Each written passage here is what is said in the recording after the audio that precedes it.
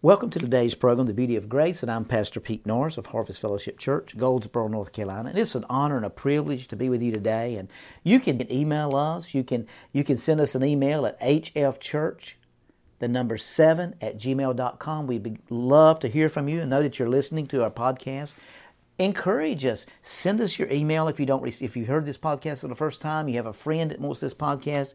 If you'll send us the email address, we'll get this podcast to you on a daily basis, 5 days a week. We know it'll be a blessing to you. We want to bring encouragement. We want to teach the Word of God. We want you to be able to understand. We've talked yesterday in regards to the steps to getting prayers answered. First, we got to definitely know what we're praying about or what we want. And then we got to find a scripture that promised the answer that you need. And the third thing is we've got to ask God for things we want. You know, in Matthew chapter 7 and 8, ask and it shall be given to you. Seek and you shall find, and knock and it shall be opened unto you. For everyone that asketh receiveth, he that seeketh findeth, and to him that knocketh it shall be opened. In Matthew 6 and 8, Jesus said, your Father knoweth of things you have need of before you ask Him. Yet, in the very next chapter, as we see in these verses quoted above, He tells us to ask Him for our needs. Therefore, even though He knows our needs, He wants us to bring them to Him and ask for help. You know, also, the first thing we got to do is we got to decide what we want from God. Number two, we got to find us a scripture that is the answer to what you need. And then we got to ask God for things that you need. Now, number four, and which is a very important one, we got to believe that you receive. Now, here's probably the hardest part for people. Once we get definitely what we want, we find a scripture that lines up with what we want, and then we ask God for the things that we want, then we've got to believe that we receive what we want. You say, well, Pastor, how do we do that? Well, Mark 11:23-24.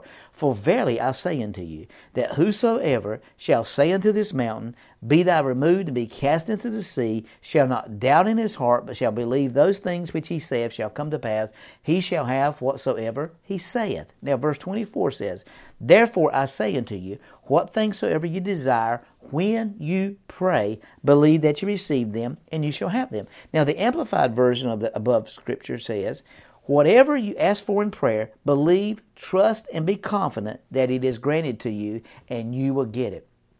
Now, to understand this better, we need to realize that there are two kinds of truth.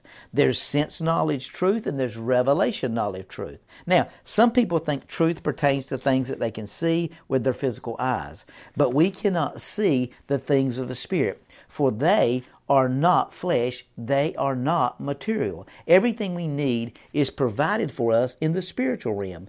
Blessed be the God of our Father, our Lord Jesus Christ, who have blessed us with all spiritual blessings in heavenly places in Christ. Now you find that in Ephesians chapter 1, verse 3.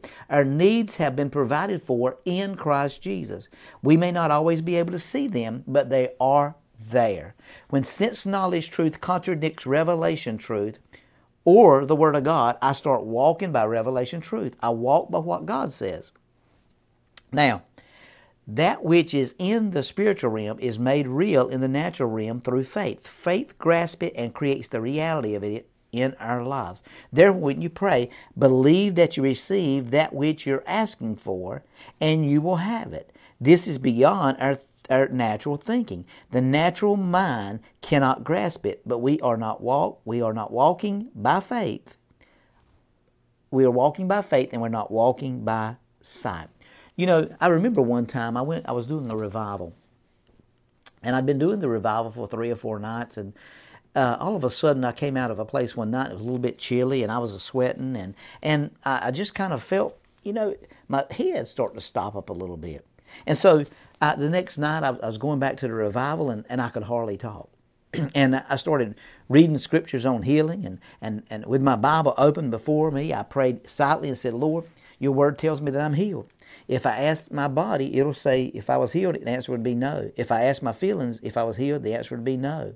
If I ask the people around me that night at the church, the answer would be no. Your word says God is truth and every man is a liar. So I say, if I say I'm not healed, then I'm a liar because your word says I'm healed. Now, in Romans chapter 3, verse 4, it says, God forbid ye, let God be true, and every man be a liar, as it's written, that thou mightest be justified in the sayings and mightest overcome when thou art judged. But this night, I get there and I really didn't feel good, I got to be honest. But I wanted to thank God that I was healed. The congregation looked at me as if I was crazy because I could barely talk. I began to tell what the Word of God says about healing. I showed them what in the Word that I was healed. I told them that God is true and that if it wasn't, then I wasn't healed. I would be lying. I told them that I wanted them to stand and praise God with me because I was healed. As we stood and began to praise God, I had said hallelujah 3 times until my voice came back. Then I preached that night and everything was great. See, these things happen because you can't look at your physical situation and determine by what you're dealing with whether you're healed or not. The Bible says you're healed regardless of what you feel, regardless of what you look like, regardless of what's going on in your life. So we got to understand the 4 steps of prayer is first we got to determine what we want. We got to find a scripture that's the answer to the need that you have in your life. And then you got to ask God for what you want. And then you got to believe that you receive it when you ask. So these are powerful revelations. You know, Kenneth Hagin did a teaching so many years ago on the 7 steps to answered prayer. And I'm telling you, it's right in line with this today, guys. And we've got to stand on that prayer and believe the Word of God.